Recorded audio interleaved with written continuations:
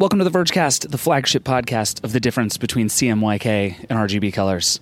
I'm your friend David Pierce, and I am at Ace Hardware shopping for paint, which is both very fitting for the episode we're about to do, and also just a life necessity, because apparently the fact that I'm having a baby soon means I am required to repaint every single surface in my house. So I'm here trying to figure out the difference between Maui mist and moonlit snow and Austrian ice, which are apparently all different colors, despite looking absolutely exactly the same to me. Anyway, we have a super fun show coming up for you today, all about the future of art. We're going to talk about Photoshop and what it means to make a 30-year-old piece of software work for the next 30 years.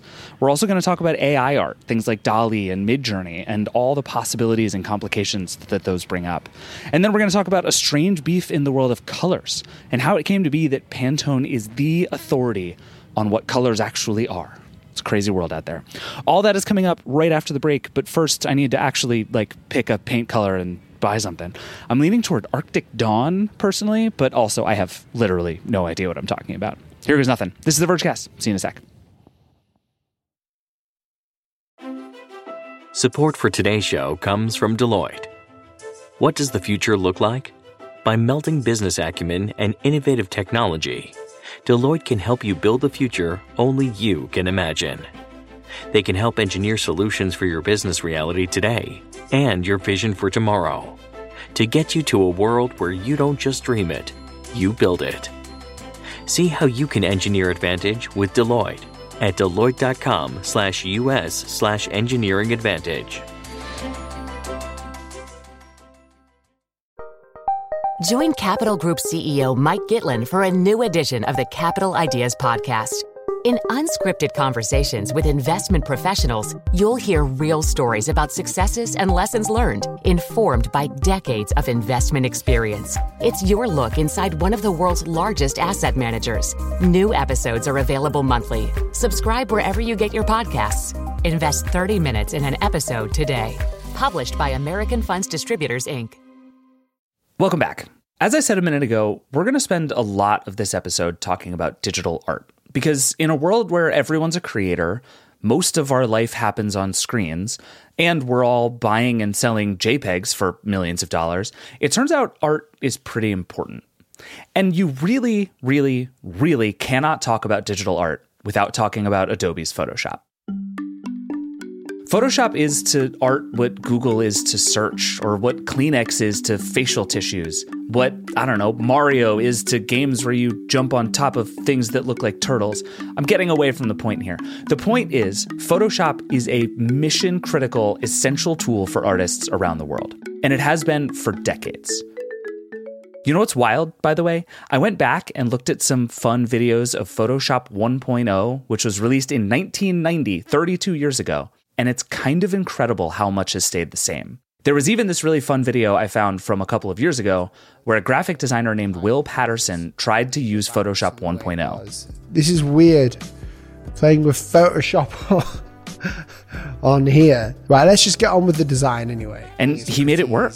There we go, we got our first design in Photoshop 1. It doesn't look great. I mean, it's legitimately impressive. And it's good evidence that Adobe got a lot of things right, even really early on.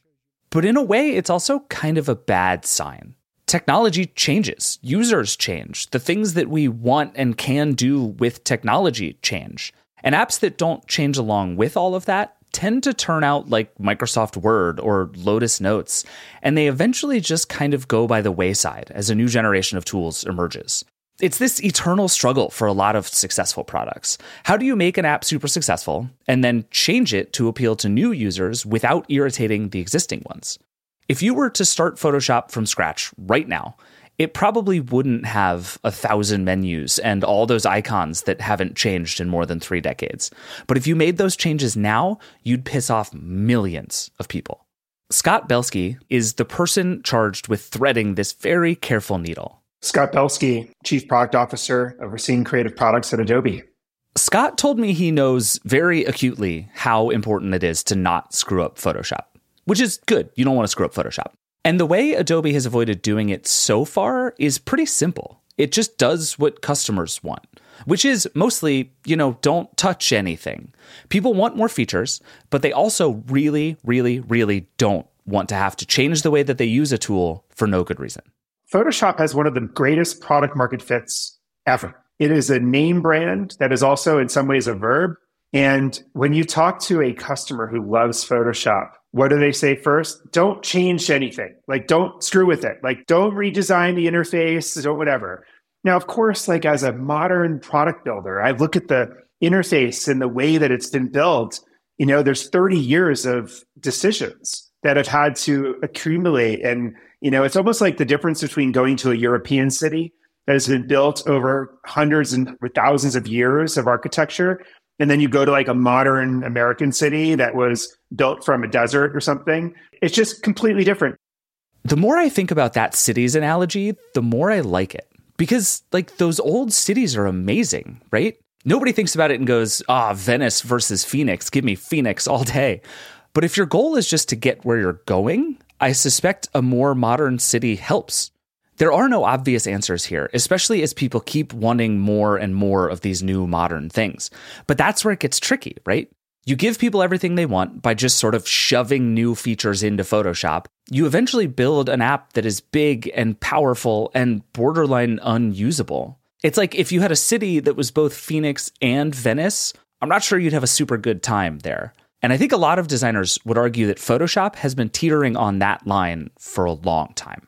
One way Adobe has tried to combat this is by splitting off apps like Lightroom, when it became obvious that a huge number of people really needed a way to manage their photos, but doing that in the confines of Photoshop along with everything else Photoshop can do didn't really make sense. So Lightroom became a thing.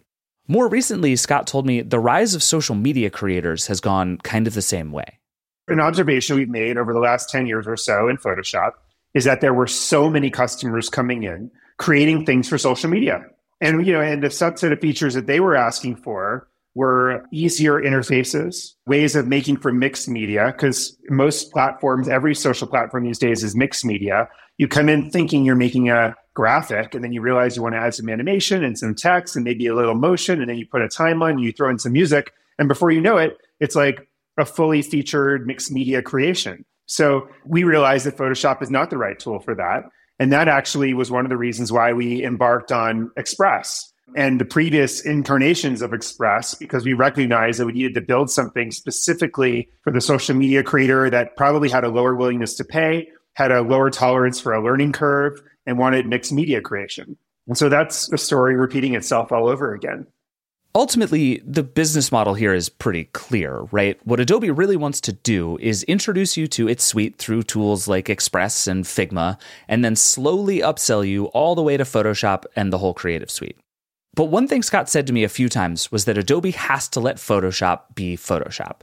But even that means something different than it used to. Adobe is now bringing Photoshop to the web. It's embedding some of Photoshop's functionality inside of other apps, and it's thinking about what collaboration looks like. Again, technology changes, users change, and Adobe has to figure out how to keep up while letting Photoshop be Photoshop. Thankfully, it doesn't sound like Scott wants to do the whole let's all edit a photo together thing, which honestly sounds like my nightmare. Yeah, I've seen very little evidence of customers saying, I want to have 3 people editing my image at the same time. So I don't think that that's where we're going to take Photoshop. What we want to do with Photoshop is we want it to be easy to work with every stakeholder. You know, every single creative of our products, unless you're an artist working solely for yourself and you're never going to share your creations, everyone has stakeholders, copy editors, clients, marketers, you name it. And currently the workflows to engage with those stakeholders are extraordinarily antiquated. That basically means making it easier to show stuff, easier to share stuff, easier to leave comments on stuff, which, fair enough, I can get behind that. Anything that means fewer email attachments is a huge win in my book. To me, the biggest question for the future of Photoshop comes from AI. Advances in AI have made all kinds of image editing, the stuff people used to do professionally in Photoshop, suddenly easy, even automatic. Think of the magic eraser on the Pixel phones. All you do is outline what you don't want in the picture and poof, it's gone. Or the iPhone's action mode, which automatically tries to steady your video even as you run and jump and move around. Normally, these shots would only be possible with a ton of stabilizing equipment, but with action mode, we didn't need any of that. Photoshop has introduced a bunch of automatic filters recently. It's trying to help people make their stuff better without requiring a huge amount of repetitive work. And if you've ever spent what feels like 1,000 hours carefully masking around a part of your image just so you can edit it, it's definitely good news that you can now just like click on the tennis ball you're trying to remove and poof, it's gone.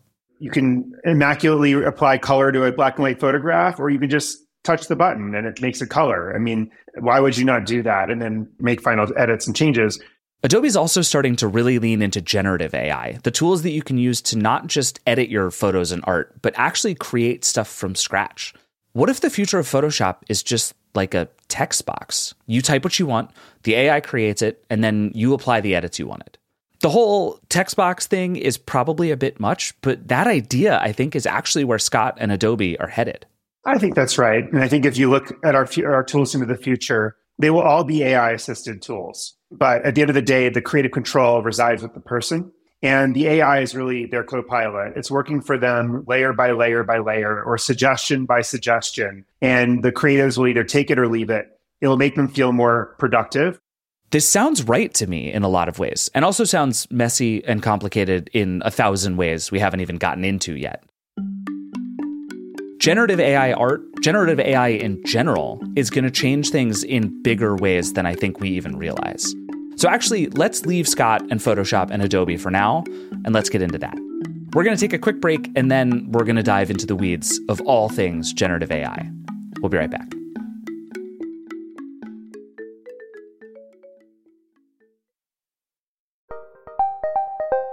Did you know the Capital Ideas podcast now has a new monthly edition hosted by Capital Group CEO Mike Gitlin? Through the words and experiences of investment professionals, you'll discover who was their best mentor, what's a mistake they made that changed their approach, and how do they find their next great idea. Subscribe wherever you get your podcasts. Published by American Funds Distributors, Inc. Vacations can be tricky. You already know how to book flights and hotels, but now the only thing you're missing is, the actual travel experience. Because is it really a vacation if you're just sitting around like you would at home? You need a tool to get the most out of your time away. That's where Viator steps in. You can book guided tours, activities, excursions, and more in one place to make your trip truly unforgettable. Viator has over 300,000 travel experiences to choose from. Everything from simple tours to extreme adventures and all the niche, interesting stuff in between. So you can plan something that everyone you're traveling with will enjoy. Real traveler reviews give the inside scoop from people who already been on the experiences you're considering, so you can plan with confidence. Free cancellation helps you plan for the unexpected. And 24/7 customer support means you can travel worry-free. Download the Viator app now and use code Viator10 for 10% off your first booking in the app. Find travel experiences for you. Do more with Viator. Welcome back. Like we were just talking about, generative AI is kind of having a moment. Everyone's out there using DALL-E to make weird pictures of like the moon made of spaghetti painted in the style of Andy Warhol or whatever. And Stable Diffusion and Midjourney and a bunch of other companies and organizations are building generative tools of their own. It's weird and it's messy, but it's really interesting stuff happening out there. So is the future of art just writing words in an AI prompt? And if so, how does that change the way that we think about art and artists? This is all fascinating, and it gets really complicated really fast. So I asked James Vincent, The Verge's resident AI expert, to come wade through all of it with me. Hey, James. Hi, David. How you doing? I'm good. I have been excited to talk to you about AI art for a long time because this is, to me, like the most interesting and deeply bizarre space in tech right now. I have no idea what to make of it, so you're going to make all of this make sense for me. So thank you in advance for doing so. I'll do my best. The first thing is like let's just like lay the land a little bit here. Everybody talks about OpenAI and DALL-E, but this is like the sort of generative AI space turns out to be like much bigger than I realized. Scope this industry a little bit for us right now. Yeah, I mean, generative AI is sort of this term that's become buzzy very recently, and we've sort of retconned what were a lot of older systems which were doing this sort of thing. But generative AI technically includes stuff like GPT-3, So generating text, stuff like GitHub Copilot, generating code, a lot of experimental music models and art models. But the art models are definitely the most visible, and they're the ones that they've become touchstones for a lot of the wider issues in the industry, which I'm sure we will talk about, stuff like copyright, stuff like safety, bias, etc., etc. For the generative stuff, it looks like these models have come out of nowhere, but there has been a lot of work going on in this area for many years now. You know, the latest sort of generation, if we're looking at a multi-decade span of AI art models, probably goes back to 2014 or something, where you have a type of method known as GANs, or generative adversarial networks, which become the big new thing. And now in the years since then, we've had a lot of different methods pop up that have been sort of tried and tested. And you might remember some of them. Do you remember Google Deep Dream? Oh, yeah. And that was all the way back in 2015. But that was, you know, one of these early forays where researchers went down what turned out to be basically a sort of a bit of a cul-de-sac, but you have to explore those things. And then the latest wave, which was very much kicked off by OpenAI's DALL-E, has come about because of a method called diffusion, which is just, it really fits with our current capabilities, and it's proved to be very, very rich in possibility. And it's from that, which sort of OpenAI was first demo, that we've got all these other models like Stable Diffusion, like Midjourney, and all the rest. Okay. So obviously I'm very smart and I know things, and I definitely for sure know what diffusion is. But let's just for a second assume that I don't. Like, what is it about diffusion that is so new and different? Because it really seems to me, and I've only been following this from sort of a like end user perspective over the last several years, like something clicked in the last like 12 months where this went from like nifty science project that people would demo on stage to like real thing doing real stuff in real people's lives. And it sounds like diffusion, which again, I understand extremely well and know exactly what it is responsible for that. So like, is diffusion the thing? Like, what is this thing and how did it sort of change that?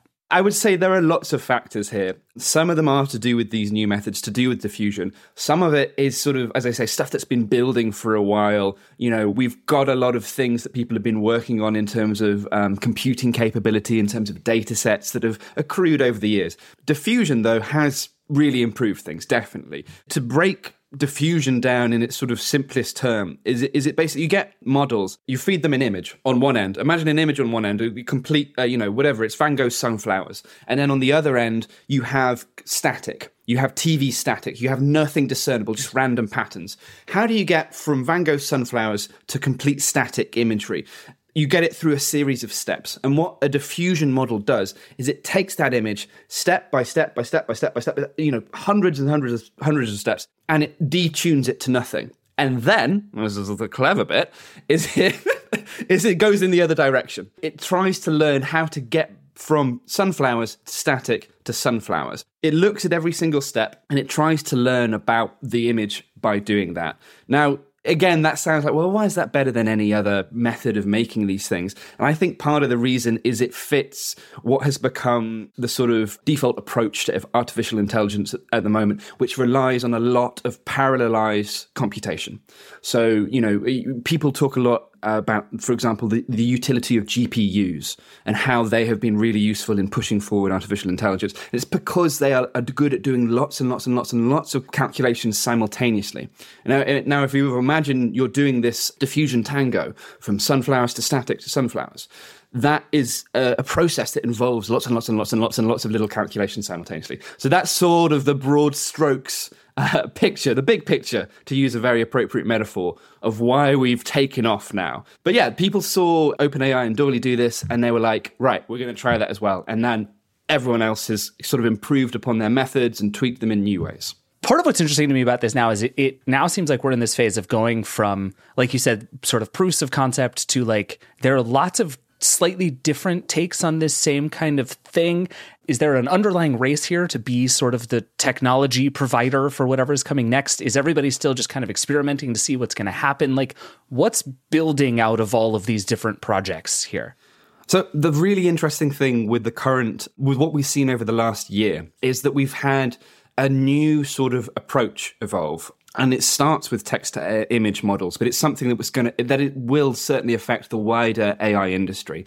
People sometimes call them the first generation of AI labs, and this is DeepMind and OpenAI. Those are and Google Brain. Those are the big ones that have made an impact. Now, they had a certain approach to this technology, which is a little bit more cautious, shall we say. So you have OpenAI, they create an API for Dolly for businesses, and they put in a lot of safety guardrails in there, and they don't give people access to it.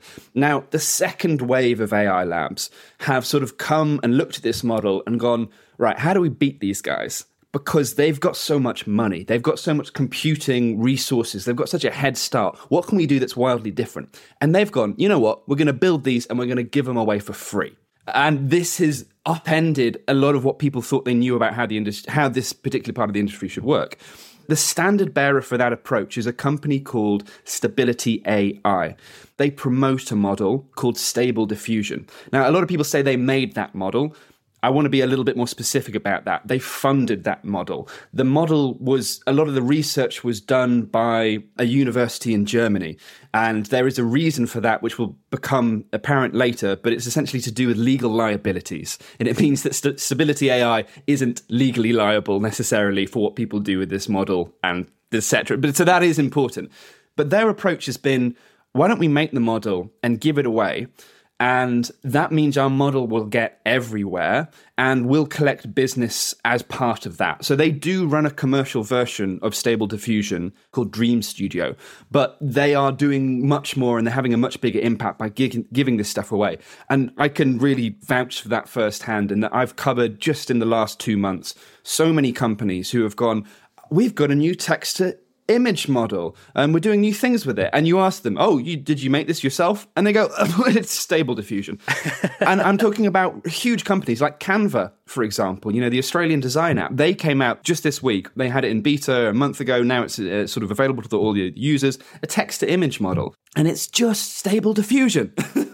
They've built some new UI stuff into it, but really Stability AI have really sort of upended the industry with this, let's just make it free and let's see what everyone else does as a result. Interesting. Okay. And to that point about all these things sort of starting to show up in these products, it seems like there's been this run on it over the last few months. And my sense in talking to some of these product folks is there is this like sense in the industry that this is something big, right? Like this is going to change things. The idea that you can make, especially the text to image thing, is like everybody seems to grok that there is like something powerful here. And so you're seeing it in Canva, you're seeing it in TikTok, like Shutterstock is doing stuff, which I want to come back to. But as far as I can tell, there are these like big, meaty questions about how this is supposed to work and how we understand content veracity and how we understand ownership and how and we've solved none of it, as far as I can tell. So there's just a lot of people who are like, oh, these are interesting questions. By the way, it's available in our app right now. And it's like, yes, this feels slightly backwards to me. Is there more progress being made than I'm giving it credit for? Or is this just like total abject chaos? That's a tricky one. To answer. I mean, I think there has been progress about this stuff. And in a way, some of the debates that you alluded to about, for example, copyright infringement, about safety, are debates we've had before in different guises. So, for example, the copyright debate is one we've sort of had with search engines. When they use a snippet of someone's text, is that fair? Is it a transformative use? The debate we've had about content veracity is one we've been having for years with deepfakes. And there have been, approaches put forward by people like Adobe. They have their content authenticity initiative where they're discussing, watermarks, where they're discussing ways to sort of embed veracity into metadata. So there are big things happening, but we have been talking about some of these problems for a while now. Well, yeah, I guess the difference to me is, I think, like the deepfakes thing is an interesting one, right? Where it's like, it's been possible to do for a long time, but it's not like TikTok had a deepfake filter, right? Right. And now we're getting to the point where this stuff is becoming like first-class features of these things, and you're actually being like, they're easy to use and being made easier to use all the time and being just made so available to you. It feels like before we've answered some of these questions, and part of me wonders if there are going to be big new answers about copyright and ownership, and all of a sudden all of these companies are going to be like, oh dear God, Stability AI owns all of the art that exists because some judge decided so. We're so screwed. Yeah. I think you're right that the problems are not actually necessarily as different as they've been made out to be. It's just that like they are being put in front of people at such greater scale so quickly. Yeah, absolutely. I mean, let's take copyright infringement as a sort of example of that. So the big thing for these models in copyright is that they are trained on usually vast amounts of data scraped from the open web. Now, we don't always have a clear insight into what that data is. OpenAI, for example, has never disclosed what the complete contents of its training data. And I have asked them multiple times, and they always are like, well, why do we need to tell you? We don't get anything from telling you, which is whatever. It's their prerogative, but I think it's, deeply suspicious and also completely counter to their name, OpenAI. That's been a misnomer for a long time, but don't get me started. Agreed. Don't get me started on that, David. So they scrape huge amounts of internet content, and they scrape it from personal blogs, from stock image sites, from all these places. Their defense, these companies, is that using this material in this way is covered, particularly in the US, by fair use doctrine. Now, it's funny you should ask about this because I've been working all week on a report trying to answer that question. Is this covered by fair use? And I've spoken to several lawyers over the past week and technologists and risk analysts. And the general consensus is we don't know for sure, which is a really interesting place to be in. Okay. We're pretty sure that the training of these systems, that collecting this data and creating a model is covered by fair use. That most people are pretty confident on that. Where the questions come in is how are you using these systems? So, for example, if I train an art model on 100 million images and I use it to create a new picture that looks kind of like nothing, that's fine. Like nothing in the training data set, that's fine. If I train it on 100 images by artist X, who happens to be living, and I tell the model to produce more images that look like artist X made them, then we have a much stronger case for this not being fair use and for it being copyright infringement. What lawyers told me was that this is stuff that's going to be settled in the courts eventually. It probably will be anyway. And the interesting thing is we've already seen the first legal case launched in this area, the first sort of legal case aimed at a generative AI model. And it wasn't at an art model, but at a code model. It was a model built by OpenAI and Microsoft's subsidiary GitHub. It's called GitHub Copilot. And it basically, think of it like an autocomplete for code. You are typing your programming away and it will suggest what the next line should be. The problem is it's trained on a lot of public repositories of code, many of which have licenses that say, if you reproduce my code, then you need to credit it to me in some way, because this is the sort of ethos that the open source community is built on. Now, Copilot does not do that. It never credits where it gets the code from. And so this lawsuit has been launched saying this is in violation of the DMCA. The lawsuit says a lot. It also says that there's a conspiracy, that there's unfair competition. But this could be something that really changes the entire generative AI landscape. If they get this certified as a class action lawsuit, if it goes ahead, which it may not, we don't know about that yet, then it could really rewrite the rules about using copyrighted material. Interesting. And it seems to me that part of the problem, or just the mess of all of this, is that it's so hard to know, right? Like you really can't draw a straight line from I fed these 10 images to this is why the output looks the way that it does. Like we have some sense, but all of this stuff is like black boxy to some extent or another. Okay, so have you heard of a tool called Clip Interrogator? No. I've been meaning to write about it, so you can blame me for not knowing about it because I should have written about it by now. It's a fascinating thing. So basically, you feed Clip Interrogator, and Clip is an acronym that is another AI image generation tool, a module component. You feed it an image, and it tries to extrapolate what words were fed into the system to create that image. So if you feed it a picture of yourself, it'll be like, how would I describe this if I wanted to generate this image anew from the system? And so people are now suggesting that with something like that, you could feed someone's art into that they've generated with the help of Midjourney or Stable Diffusion or whatever it is, and you could get a clue about whether they'd say, I want this to look like a drawing by Greg Witowski or Rebecca Sugar or whoever it is. Now, whether that will ever be useful in court, whether that would ever be admissible evidence in any way, we don't know. And again, this comes back to the big thing here that's like a lot of this is up in the air. Right. That's really interesting. When you say OpenAI doesn't want to share training data, my immediate response is like, of course OpenAI doesn't want to share training data because that's like a trade secret to some extent. And also like there's a lot to be gained for these companies by having it appear to be sort of unknowable magic, right? And I think part of what we're trying to figure out as a like society grappling with this stuff is like, we just need to understand this stuff better, right? Like we need to be able to understand how algorithms rank the stuff that we see on social networks. We need to understand why this image looks the way that it does and where it came from and whether it's original. Like all these things are just so much more complicated and so much more intentionally like opaque to us. And we actually need to go in the other direction. But like if I'm OpenAI, nothing is to be gained by helping you understand how it works. All they want to say is just like, look at this nifty thing that it does when you type in a frog riding a scooter in the middle of the ocean. Like, look, isn't that great? Why do you need to ask any more questions? And I think that tension to me is going to be so hard to resolve over time. Absolutely. And yeah, I should say, like, the reason I press OpenAI on this stuff is not necessarily because some people think journalists are very, like, they want to break down this technology and criticize it in some ways. And it's like, no, it's exactly the reason you've just said. I just think it's beneficial to everyone if we knew a little bit more about how this stuff works.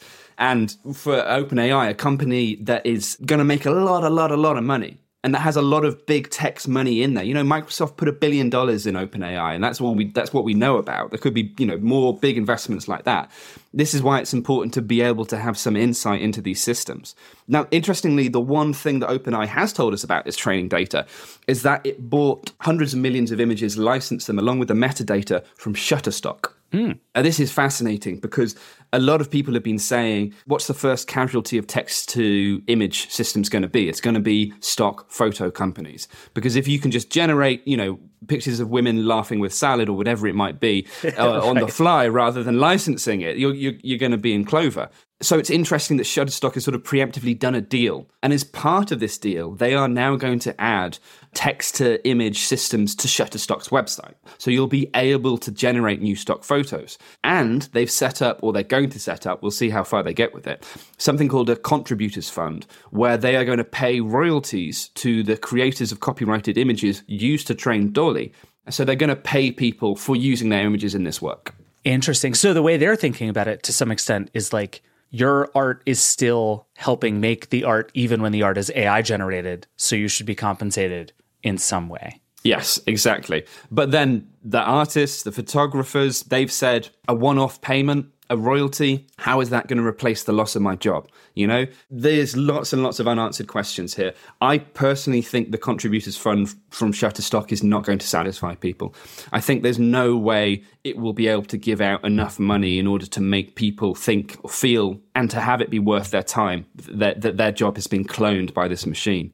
And it's very interesting because they stand in opposition, Shutterstock, to Getty Images, which is, of course, the other big stock image site. Getty Images has gone the other way. They have banned it entirely, AI-generated imagery. And I've spoken to their CEO about this, and he's been very critical of these companies. He's saying that we would never sell AI-generated imagery on our sites because we think it would put our customers in legal liability that we don't know about. So they've gone exactly the other way, and they're sort of wanting to differentiate themselves here. But it sounds like by that logic, then Getty is not saying we think this is a bad idea and bad for, you know, the business and the art community, so we're out. They're saying, who knows where this is going to land? We'd rather not be roped into whatever weird stuff is going to happen in the meantime. Yeah, they're protecting their customers rather than their contributors, shall we say? Yeah, that's very fair. So yes, what are you seeing in terms of like sensible guardrails on how this stuff is being done? Because right now we're at this moment now that feels very much to me like the sort of chatbot era, when everybody was like, here's a chatbot, do whatever you want with it. And everybody was like, I'm going to make it racist. And they did. And it was like, well, this was obviously a bad idea. And so everybody has sort of tamped it down and made them smaller. And these things are much narrower now. And now they will like book you a flight, but it's very hard to make them be racist while they book you a flight. But now it feels like we're in the kind of, here's a text box, do whatever you want with it phase with a lot of the image stuff. Are you seeing people sort of putting rails on this in ways that make sense? There have been a lot of guardrails put in, and the guardrails really differ based on the company doing it. So I mentioned earlier that sort of we had this first gen wave of AI labs, which included places like OpenAI, and they have become, you know, because they are now the incumbents, right? They've now got a reputation. They've got huge amounts of investment in them. They've become much more cautious, and they do a lot of things in terms of safety. They filter a lot of keywords, you know, so you can't explicitly ask for naked pictures of people or whatever it might be. And they filter a lot of stuff that would result in obvious bad images. And they also have a look at the output as well. And they also study, it's not clear how, again, they're not very open about it. They study to some degree what users are asking. So, if you put in a lot of dodgy requests that keep on getting bounced back, they might have a look at your requests and go, well, this guy's clearly trying to mess up our systems, and they will boot you out.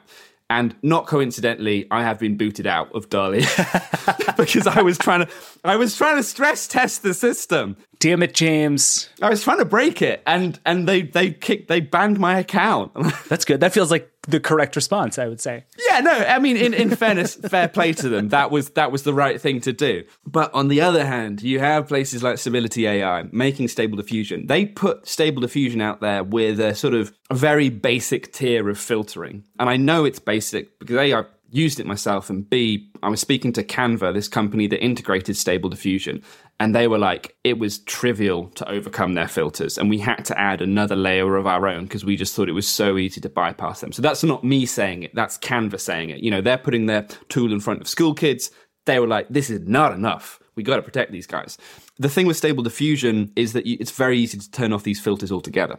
And their CEO has said, we just think that this is, it's up to individuals. It's up to people to make the right choices. That, they come up with the same argument you hear a lot in the tech industry, which is technology is neutral. And I'm very suspicious of that myself. I think technology always has affordances that guides people in one direction or another. But it's, it's something of a mantra. People say, well, people are going to do good stuff with it. They'll do bad stuff with it. Ahmad Mostak, the Stability AI CEO, he says, I think the good's going to outweigh the bad. And also, if the model is out there, completely accessible, we'll be able to create better filters more quickly. Now, we've yet to see what this is going to play out like. I personally think we're going to see some nasty stuff over the coming months. One thing that is sort of just beginning to become an issue is a model called Dream Booth. Now, Dream Booth basically lets you fine-tune very easily Stable Diffusion on a specific set of images. And you can use that. A lot of companies have already implemented this, or a few companies anyway, as selfie generators. So you feed the system, 10 of your pictures, and it'll do a range of pictures of you looking like a soldier, you looking like a monk, you looking like a whatever it is, a cyberpunk villain. However, this is going to be very easy for people to use for targeted harassment. And I think this is when a lot of the discussions about deepfakes, about non-consensual pornography, these are going to start coming back into prominence again, because we're going to see a lot of people mocking up nudes of people, essentially. It's not going to be pretty at all. Yeah, and I think it's that kind of stuff. Like, I'm permanently suspicious of the argument that people use that are like, let's just figure out what happens and then we'll back our way into successful answers. And we hear it from everybody in every industry all the time, right? Like, let's let all the bad stuff happen so we can learn all the bad stuff. And that doesn't work. It turns out it's like, it just doesn't work. But I do think you're right. And I think we're about to enter this really interesting phase where like we as people are going to have to figure out how we respond to this stuff, right? Like we're still in the phase where like people just do a DALL-E search and like take a screenshot of it and share it on Twitter. And all of our responses like, haha, that's sort of funny. But this stuff is going to start to end up in like it's the new clip art in Office is working with this kind of AI art. AI art in business presentations is like a whole weird thing that we're going to have to figure out what we think about. And art is really interesting because it seems to people like it's very low stakes, but it's actually everywhere. And in a lot of ways, it's really high stakes. And I think figuring out all the different things it means and how we're supposed to approach each one feels like a big challenge to go through kind of all at the same time, but it's going to be super, super interesting to watch. Yeah, absolutely. But I think you mentioned this stuff is clip art, and I think that's a really important thing to remember. And specifically, Microsoft has created this app called Designer that's part of the Office suite. It uses DALL-E, and they want to, as you said, use it to generate clip art. Whenever I think about this technology, there's, I flip between, in this sort of quantum superposition, between thinking this stuff is the maddest stuff there is possible, you type an image and it exists, blah, blah, blah, going to change the world. And then I look at what people are doing with it right now and I go, it's clip art. They've just redone clip art, And yes. It doesn't seem like that big a deal when you put it like that. And I think our job as journalists is to sort of say what we see, right? It's to just not get too carried away by what could be and just say what is. And what is right now is a lot of clip art, right? There's definitely bad stuff and amazing stuff that's going to happen with it. But actually the way we are going to get the impact of it really soon and right now is going to be just people putting new images in presentations. And that's going to be really good in many ways. I think that's going to be really fun. If I was a 6-7-year-old right now and I was making a mock-up about, why turtles are the best animals in the sea, and actually I do that anyway on a weekend, but that's, As one does, yeah. As one does. Then I would be so overjoyed that I could, ask for an image of a turtle wearing a crown, and I would be like, yeah, great. And there's a lot of good stuff in there that I think is going to be beneficial and is low stakes. So we should remember that, definitely. Totally. I agree. Thank you for doing this, James. I appreciate it. My pleasure, guys. All right, we need to take a break. When we come back, we're going to dive into the deeply confusing and surprisingly very important world of digital colors and why designers are so mad at Adobe and Pantone right now. We'll be right back.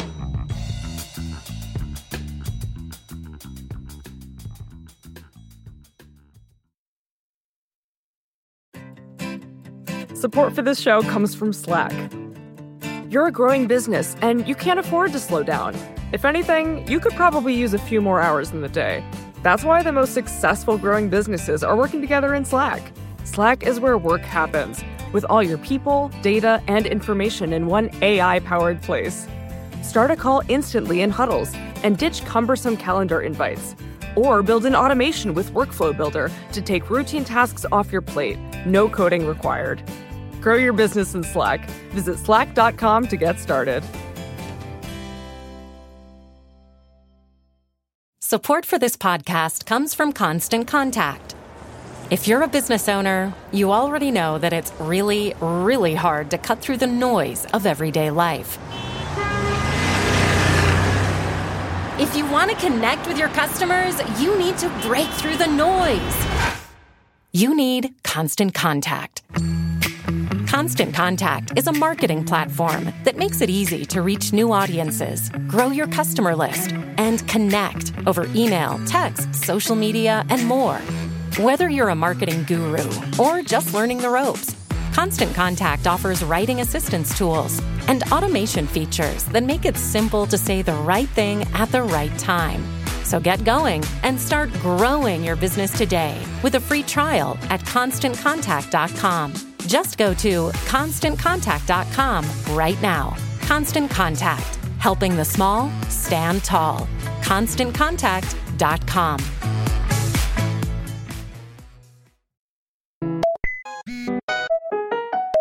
Welcome back. A couple of weeks ago, a bit of small-seeming news kind of shook up the art world. Pantone and Adobe announced that if you wanted to use Pantone colors in Adobe products, you now need to subscribe to a service called Pantone Connect, which costs $15 a month.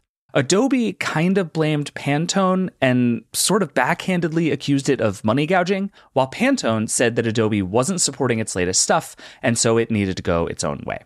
Whatever the reason, this was a big deal for designers, many of whom have been relying on Pantone colors to do their job for years. Personally, all it did was confuse me aggressively. Aren't colors just like codes on a computer? How did one company come to own those colors? How do you even own a color? Like I said, I'm very confused. So I grabbed Kristen Radke, a creative director at The Verge, and Verge reporter Jess Weatherbed to help me figure it out. Hi, Kristen. Hi. Hi, Jess. Hi. This is going to be delightful because we are now entering a world I know absolutely nothing about. So bear with me as we go through this. But I think the place I want to start is, I think, Kristen, we have to do like a weird amount of defining like what colors are in order to understand what's going on here. So can you just sort of walk me through like what Pantone is and what sort of purpose it serves in the design community? So basically, in the 60s, Pantone created what they called a universal color language, which is basically just a giant and very expensive swatch book of colored ink. So Pantone is only used for print design. Like if you're making a poster or a product and you want to know for sure what the color is going to look like before you go into production, Pantone's the best way to do that because other ways of printing produce a lot more variation. Okay, so the idea is basically like what I think of as blue and what you think of as blue are different, but if we can agree on like Pantone's version of blue, we can accomplish the same thing together. So, I mean, like in any version of color, whether it's on the internet or in print, there are a million different ways to make that color. If you look at something like black, for example, the range of black is extreme. There's like true black, there's rich black, and then there's a million other varieties because black can either be built just out of black or out of all the colors kind of shoved together, different inks pushed together. So Pantone is a way, like there are a huge variety of black. There's a huge variety of blue in Pantone, just like there's a huge variety of any color, but you can pick the exact one so you know exactly what it will look like. Because it's an ink. It's not just like a combination of other inks. It's a specific ink. Got it. Okay. And it's like figuring out what Pantone sort of owns and doesn't has been very confusing to me, because I've read enough about this to know that like you can't own a color, which is a thing. Yes. But Pantone is sort of we've just all agreed that it is like as good a standard as any, so we kind of went with it, right? A standard only for print. So I think that's one thing that some people don't necessarily realize is that Pantone is really only used for print. So like, would it be helpful if I just like told you about different color profiles and different color spaces? Please. Okay, so there are like 3 main color spaces that designers use most often. So like if you're using a color for the internet, if we're designing something for The Verge, we're going to use a 6-digit hex code that signifies a mixture of red, blue, and green. So that's within the RGB color space because it's built out of a formula of 3 primary colors. But the way things look on a screen is a lot of times super different from how they look when they're printed. Screens are backlit. Screens have the ability to kind of communicate a certain range of color. So sometimes that means there's a wider range and sometimes it's more limited, depending on the color that you're using. So that doesn't translate exactly to physical printing. So there's also like added variables like what kind of printer you're using and what kind of paper, because different paper sucks up ink in different ways. So for print, a lot of times we use a more advanced color space, which is called CMYK, and that stands for the 4 colors you're using, which are cyan, magenta, yellow, and key. And key, everyone's always confused what the K stands for. It's just black, and it got its name from, in traditional printing, you would call the black plate the key plate because you'd run it through last, and that's how you get all the detail in the art. But then we have Pantone. And Pantone isn't so much a color space, like I said, but it's a specific kind of ink. So it ensures you know exactly what kind of color you're going to get.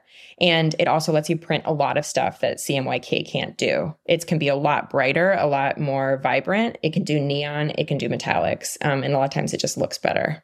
Okay. This all is very helpful and also makes me realize like we are down the deepest rabbit hole of things I have never. If you had asked me what CMYK stood for and we just like sat here in silence for an hour, I would have never come up with it. But Jess, walk me through this like fight between Adobe and Pantone, because as I understand it, there's like some slight backstory to this beef that predates this news. Yeah, we don't necessarily have the entire story. We only have kind of like the sides that they're telling us from their perspectives and that. So as far as Pantone is concerned, they have been in a partnership with Adobe now for years and years and years. They do not feel that Adobe has either allowed them to substantially update their product within the Adobe Creative Suite and then subsequently the Creative Cloud, or that Adobe has not pulled its own weight and done those updates via itself. So they basically turned around and said, we no longer trust Adobe to maintain our product. We are removing it from Adobe in order to preserve it and keep it maintained to our own set of standards. Adobe has, for whatever reason, not fought against that and gone, okay, sweet, I can't see that anyone else is going to have an issue with this, bye. And it's all come to a head. There seems to be kind of rumors speculating that either Pantone has turned around and asked Adobe for more money or vice versa. Either party has then turned around and gone, no, and now they're just expecting the consumer to absorb that cost at face value. Okay, so where this lands then is now if you want to use Pantone colors, if I'm understanding this correctly, you have to pay an extra subscription on top of your Creative Cloud subscription. And if you don't, was I reading this right earlier that basically everything that use Pantone colors, if you stop paying, it just turns black? That is like the most bonkers, heavy-handed execution of this. They're like, oh, what do you want, colors? You get no colors. It kind of goes against what Pantone were promising, because they were saying that any kind of legacy documents that already use Pantone colors would preserve the access to those files or whatever books that they were using at the time. That wasn't the case, whoever got that initial update. I have no idea whether those have been restored. I haven't seen any instances of people saying that they've come back. But yeah, when that update went live, existing legacy documents that were opened that were using Pantone colors initially are now just displaying complete black where they were. Kristen, how big a deal is this like in your day-to-day life? Like you work mostly digitally. We're not a print magazine, so hopefully this doesn't like ruin your day-to-day. But like in your world, how big a deal is losing this thing kind of overnight? Okay, so anyone who's like who's working as a full-time designer or who's working at a company where you're doing a lot of print products, obviously they're going to pay for the service. It's going to be no big deal. I think it is a much bigger deal when you're a freelance artist, partially because working with Pantones is already a pain. When I work with artists for a print product, like for example, we've been working at The Verge on this big package almost all year about the 20-year anniversary of the Department of Homeland Security. That's mostly online, where we're using this really great electric blue, but we are doing a print product that we really couldn't replicate that blue in CMYK. We couldn't get it as bright as it was online. So that's when you might turn to something like Pantone. The problem is we're working with a lot of artists who are used to working in digital spaces, and converting art that was built for the internet into Pantone is like the nightmare that you can't believe. Like, it takes more time than makes in its logical sense. And I feel like that's always been a broken part of the Adobe suite, that translation, because the way you're making something might change, the application might change. You might want to shift and do something for print. And so it's always been really broken. It's always been like there's been this separate program inside of Adobe Photoshop or Illustrator or whatever you're using. So this just makes that a much more complicated mess. Yeah, this is the part of all of this that has been the hardest for me to wrap my head around, which is like, I think of it as like there is a whole spectrum of colors and all of them are identifiable with hex codes, right? And it's like I have the slider in RGB that I can use and I have hex codes. And between those, I always thought I could access all the colors. Like, goof around with that enough and you should be able to accomplish that. But now we're in this place where it seems like what we actually have is a bunch of standards that are overlapping but slightly different, and none of them actually understand each other. And now somebody is saying, well, this one is ours and we are taking it away from you. And that I can see why that would be a big problem for people. Which has always been kind of a problem with Pantone. Like, Pantone updates their color books like every year or two, and they do that so they can charge like another $175 for a swatch book. And that means that sometimes if your swatch book on your Adobe suite is out of date, you have to pay to download that new color book. Now what's really happening, though, is that Pantone is just turning into a subscription service rather than something you do every couple of years. Jess, this seems like the kind of thing that it's like a funny match to when Adobe went to Creative Cloud in the first place. And everybody got really up in arms about it. And they're like, well, I used to just pay for a thing and then I would have the thing. And now you're basically telling me to like pay you a large amount of money every year, or like the tools I need to do my job disappear on me and I don't own them anymore. Like, is this just the inexorable path that all of this stuff is heading? And to be a designer or anyone is just going to be a million subscriptions that you basically have no choice but to pay for? Like, is this where we're headed? It kind of feels like that is the way it's going. There are a couple of services recently that have also switched from a one-time purchase model over to subscription. I can think of kind of like Clip Paint Studio off the top of my head. A couple of months back, their fan base felt quite significantly betrayed by that. But by kind of standing their ground and saying, well, we as Adobe don't want to front this cost for our consumers, you can now pay for it, they've kind of shot themselves in the foot by proving that the software as a service model is as bad as people were worried it was going to be, because inevitably people that still have legacy Adobe products, if you still have a copy of Creative Suite, for example, CS6 knocking around, that will still have access to the Pantone color books within there because it doesn't receive any legacy updates. So if you have what Adobe considers to be an outdated product that's no longer up to industry standards, you're actually better off if you're still using Pantone colors, despite the fact that they might be out of date by a significant margin. So are we going to get like a black market for old versions of Adobe products? Like this all gets so crazy to me, where it's like suddenly several years old software becomes a really useful thing to have. It's already kind of happening. So there's a couple of things that are like noteworthy here. So one is that Adobe software in general is just one of the most pirated softwares in the world, alongside Microsoft Office Suite. The two of them are just like, they are the top ranking in terms of what people will go and legally crack online. For those reasons, they don't want to pay an ongoing subscription fee for the product. Yes, it might be an initial hefty cash lump sum to begin with, but if you're paying that and you're consistently working with the creative industry, I think it's within like 3 or 4 years or something, you would have already paid for the most premium monthly subscription tier of Adobe. And at that point, you're just handing Adobe money for a continual product that may not be necessarily like getting updates that are worth your time. The other thing from that is that people are finding that if they either had a pre-update version of Adobe products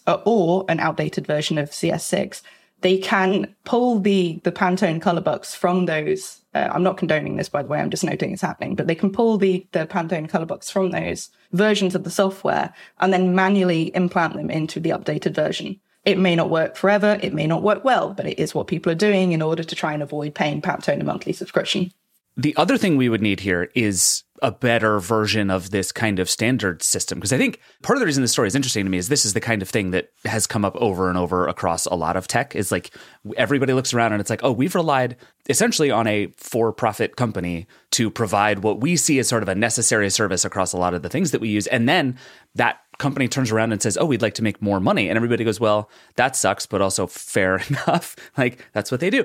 And it seems to me like if I'm an enterprising designer right now with some like, I don't know, coding skills and time on my hands, like somebody should start building like open source color repositories that start to replace some of this stuff in more functional, accessible ways. Like, is that a thing? Is that happening?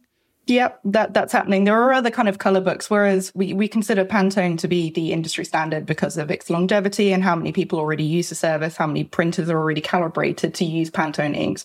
There are other color books available. They're just not as popular. You've got like Focal Tone, True Match. An interesting development recently, there's an artist called Stuart Semple who has kind of gained notoriety for beefing with another artist, Anish Kapoor, over gatekeeping art. He developed a paint called like The Blackest Black and then sold that because Anish Kapoor notably painted the rights to Vantablack at the time, and he didn't think that was fair. He's now done a similar thing where he has created a open source color book of his own, and he is making it unavailable for Adobe and Pantone as some kind of like protest in that. But it's quite easy to develop these color standards. It's getting everyone else to use them. That's the hard part. Mm-hmm. Yeah. Kristen, what are you seeing? What do you make of all the other stuff that's out there right now?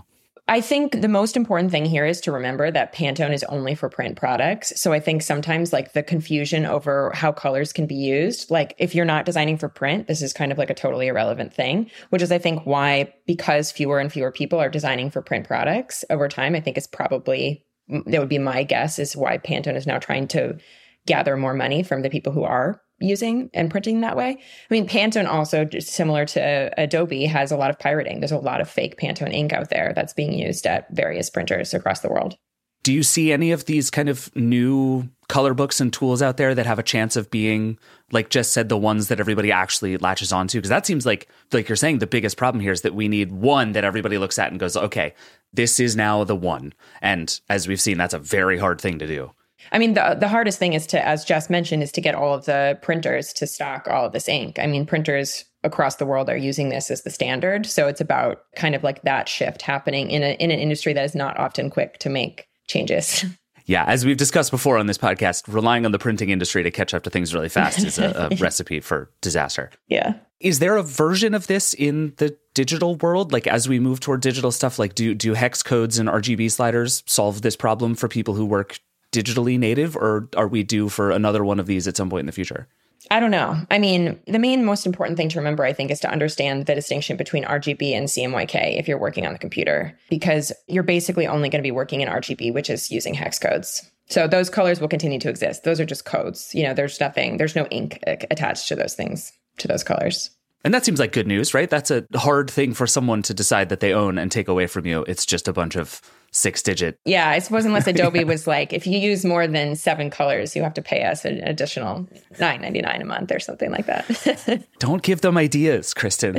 Don't give them ideas. Jess, what's your sense of where this goes next? This fight is, I think, it's a really interesting one because, like Kristen's saying, this applies to a smaller and smaller group of people, but this is the kind of thing that a lot of people care really deeply about. And Adobe has already been under fire for years for what I think people perceive as like nickeling and diming people out of a lot of money for the tools they need to do their jobs. Like, is this coming to a head in a meaningful way? Is this just the cost of progress? Like, where do you think we go from here?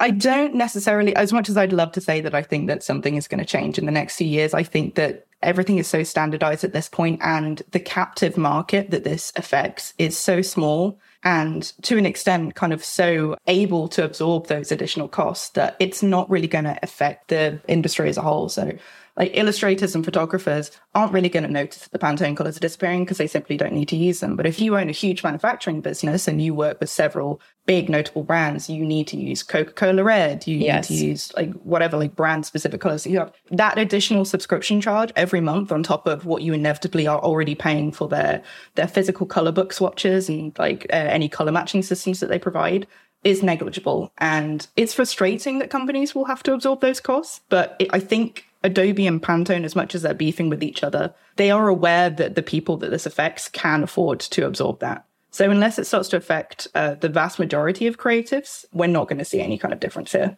There are kind of discussions of smaller manufacturing business that are moving over to using different like color matching systems like CMYK, because with certain stuff, you can get it close.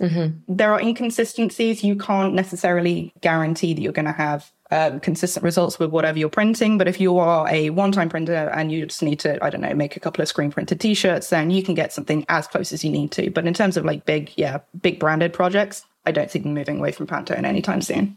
And a lot of times you're printing with CMYK and Pantone. For the example, for the Homeland project that we talked about, that's how we print it. That's how I printed it. And, when I worked in books, when I worked at other magazines before coming to The Verge, you would use the Pantone if you needed to accomplish something you couldn't in CMYK. So that's something, like Jess said, that's a really recognizable color, like a Coca-Cola red. That's something that's metallic. That's something that's neon, or that's something that's just like really bright and vibrant. Those are things that you cannot get with CMYK. But you can maybe print, if you were printing a poster, you might need some neon elements that you print in Pantone, and then the rest is CMYK. So a lot of times, so that means you're running something through the press 5 times rather than 4. The inclusion of brands is actually quite important here as well, because whereas the systems like CMYK can replicate those colors accurately, Pantone will actually let brands patent their branded color in Pantone so that no one else can use it. And provided that it's something on a gamut that none of the other color matching systems can reach, no one else can use that Coca-Cola red or like whatever other branded color you have. So it's within a brand's best interest to keep Pantone as a color standard. Like, yes, you could use everything else, but there aren't necessarily brands that would want you to do that. Interesting. All right. Well, you have both succeeded in successfully convincing me that colors don't make sense and aren't real, and no one actually knows anything about what a color actually is. That's true, actually. No one knows anything about color. Yeah, apparently. Yeah. All right. Well, thank you both. I appreciate it. This was really fun. Thank you. Cool. I'm going to send you some color books, David. All right. That's it for the Vergecast today. As always, thank you so much for listening. There is tons more coverage on everything we talked about at theverge.com. It's a website. It's cool. You should go check it out. You can follow all of us on Twitter. Jess is zombie_wretch. Kristen is Kristen Radke. James is JJ Vincent. And I'm Pierce. This show is produced by Andrew Marino and Liam James. Nori Donovan is our executive producer, and Brooke Minters is our editorial director of audio. The Vergecast is a Verge production and part of the Vox Media Podcast Network. If you have thoughts, feedback, feelings, ideas about colors, or just 6-digit hex codes you want to send me, you can always email vergecast@theverge.com. And if you have tech questions, call the hotline, 866-VERGE11. Send us all your big thoughts and questions about all things tech. We're going to do a bunch more hotline between now and the end of the year, so please keep calling with all your questions. We'll be back on Friday to discuss Elon and Twitter, because that just keeps happening, plus the ongoing crypto craziness, new GPUs, and much more. We'll see you then. Rock and roll.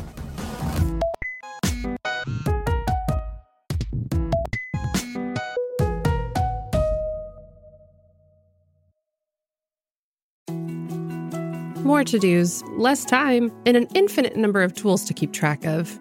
Sometimes doing business has never felt harder, but you don't need a miracle to hit your goals. You can just use HubSpot, because their all-in-one customer platform can make growing your business infinitely easier.